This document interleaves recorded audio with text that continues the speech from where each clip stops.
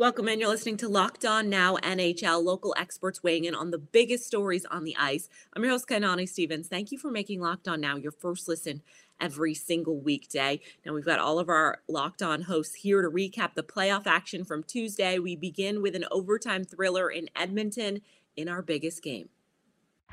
The biggest game. The Kings took home the road victory with a game-winning goal just over a minute into overtime against the Oilers. Locked On Kings details the win and the 3-2 series lead for LA. A poor showing from the Kings special teams nearly cost them Game 5 of their series against the Edmonton Oilers, but Adrian Kempe came up huge, scoring twice, including an overtime game winner recorded just 1 minute and 12 seconds into overtime. Once again, if this game were played solely at even strength, the Kings would have the edge. 4 of their 5 goals came at even strength, with Phil Danault recording the team's second power play goal, only their second of the series. Meanwhile, Edmonton scored twice in the power play and once shorthanded. They tied the game up with just under 5 minutes left in regulation. The Kings continue to have basically no answer for Connor McDavid and Leon Draisaitl on the power play, but contributions from Kempe, Danault, Troy Stecher, and Andreas Athanasiou helped the teams outscore their problems. The series heads back to Los Angeles for Game 6 on Thursday, where the Kings, who have a 3-2 series lead, will look to win their first playoff round since 2014. They're going to need to be supremely disciplined to do it because it seems unlikely that they're going to be able to fix their special teams issues overnight. To keep up with the Kings and their underdog quest to ruin Connor McDavid's day, listen to Locked On Kings wherever you get your podcasts. The Game 5 loss at home certainly stings for Edmonton, as they'll now have to win on the road in Game 6 if they want to force a decisive Game 7. Locked On Oilers talks everything out post-game. Deja who? Deja vu, as the Oilers are on the brink of a first-round elimination once again as they lose 5-4 in overtime to the Los Angeles Kings. A tough game for the Oilers as they give up the first goal of the game once again, and they just are unable to pull themselves out of the hole.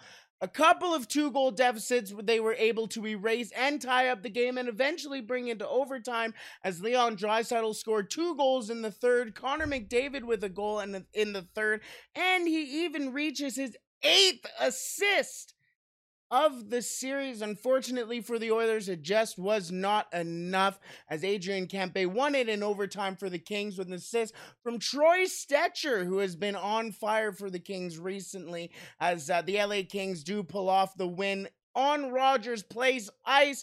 The first time the Oilers have had a home game playoff overtime game since 2017 in Game 5 of the San Jose Sharks series. In that game, David Desharnais won it for the Oilers, and the coach of record in that game, Todd McClellan. The Oilers would go on to win that series in 6 games. However, for the Oilers, the loss for the Oilers does mean that they are facing elimination in Game 6 in Los Angeles on Thursday. The Minnesota Wild, another home team struggling in Game 5 as the Blues took control of the series on Tuesday night. Locked On Wild breaks down the loss and what needs to change with the team on the brink of elimination. Batman needed a Robin tonight, and nobody answered the call. Hey everybody, Seth Topol, host of Locked On Wild, your daily Minnesota Wild podcast, recapping a 5-2 loss for the Minnesota Wild in Game 5. They now trail in the series 3-2, heading to St. Louis for Game 6 on Thursday night. The Wilds trailed 1-0 to start this game, and then Kirill Kaprizov put the team on his back with 2 power play goals, and the Wild were able to take a 2-1 lead after 1 period of play. Back and forth for both teams in the second period, and the Blues answered to tie the score at 2-2, and the Blues threw some more pressure at Kirill Kaprizov. The Fiala, Boldy, Goudreau line continued to clench those sticks without scoring any goals, and the Blues added 3 tallies in the third to take control and to win the game. And you look at one of the big storylines coming into this game is you had 2 stars who had kind of quiet series in Vlad Tarasenko and Kevin Fiala. Tarasenko gets the hat trick.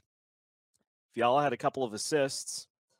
And so for a Wild team that it felt like really needed this one to kind of shake off Game 4, Series isn't over, but that feels like a pretty big blow that the Blues just gave to the Wild in Game 6. So we'll have to see in Game 5. We'll have to see what happens in Game 6. It's simple from this point on.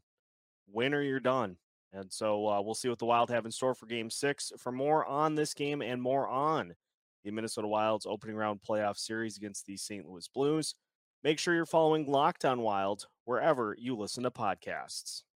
The Carolina Hurricanes feel good after scoring the first 4 goals of the game in Game 5 against the Boston Bruins on Tuesday. Locked On Hurricanes gives credit across the board as Carolina moves a game away from moving on. Hey there, Caniacs. Jared Ellis here, host of Locked On Hurricanes. And tonight, the Carolina Hurricanes absolutely dominated the Boston Bruins in Game 5 of their Eastern Conference first round matchup.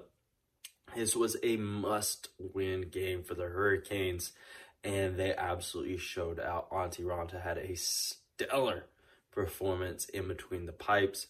Seth Jarvis, first multi-goal playoff game of his career. The kid's only 20 years old, and the Carolina Hurricanes power play was able to bounce back in a big way in this game after really stagnating in games 3 and 4. And the offense as a whole, again, bouncing back and being an absolute force to be reckoned with.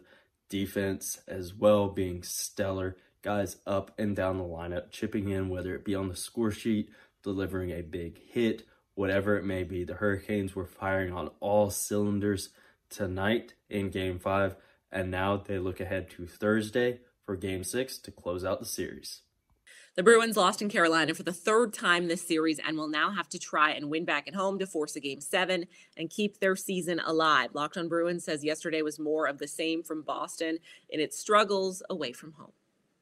Despite a late appearance by Charlie McAvoy, who was cleared from COVID-19 protocols just a couple hours before Game 5, it was the same story for the Boston Bruins, who lost by a score of 5-1 in Game 5. This is Ian McLaren, host of Locked On Boston Bruins, and the Bruins fell flat here in this pivotal first-round series contest, failing to capitalize on any boost that was given by the presence of Charlie McAvoy, who was flown in by Boston ownership on a private jet just a couple hours before puck drop.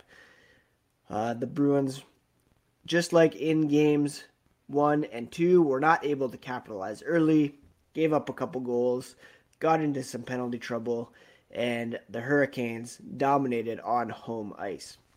The series isn't over. The Bruins will have a chance to tie things up again back at TD Garden, but for the moment, they are down in the series, facing elimination at the hands of the Carolina Hurricanes. Subscribe to Locked On Boston Bruins for all the latest on the black and gold. The Toronto Maple Leafs are just 1 win away from sending the 2-time reigning Stanley Cup champions home. After coming back to take Game 5, our Locked On Leafs host tells you how Toronto got the edge over Tampa. The Maple Leafs come from behind to beat the Bolts 4-3 to take a 3-2 series lead on Tampa Bay. I'm Mike DiStefano from Locked On Leafs. Toronto dug themselves into a deep hole early, down 0-2 after 20 minutes of play. They were horrendous in the opening frame, and then things started to change a little bit. Toronto able to get a power play and score to cut the lead to 1, and then they started to really press and pour it on. Early in the third period, 4-on-4 hockey, Toronto scoring 2 goals, one from Morgan Rielly, one from Willie Nylander, within just over a minute's time for them to take the first lead change of the entire series. Ryan McDonagh would tie the game a few moments later, but then Austin Matthews, MVP chance soaring around Scotiabank Arena after he nets the game winner. 4-3, the Leafs would hang on to win this one and take a 3-2 series lead. You can head over to Locked On Leafs for a full breakdown and full coverage of this one. Game 6 goes down Thursday night in Tampa Bay. From Locked On Leafs, I'm Mike DiStefano. That's all for today on Locked On Now NHL. Thank you for making Locked On Now your first listen every single weekday. Make sure you check out Locked On NHL and your team's Locked On podcast during these playoff runs. I'm Kainani Stevens. This has been Locked On Now.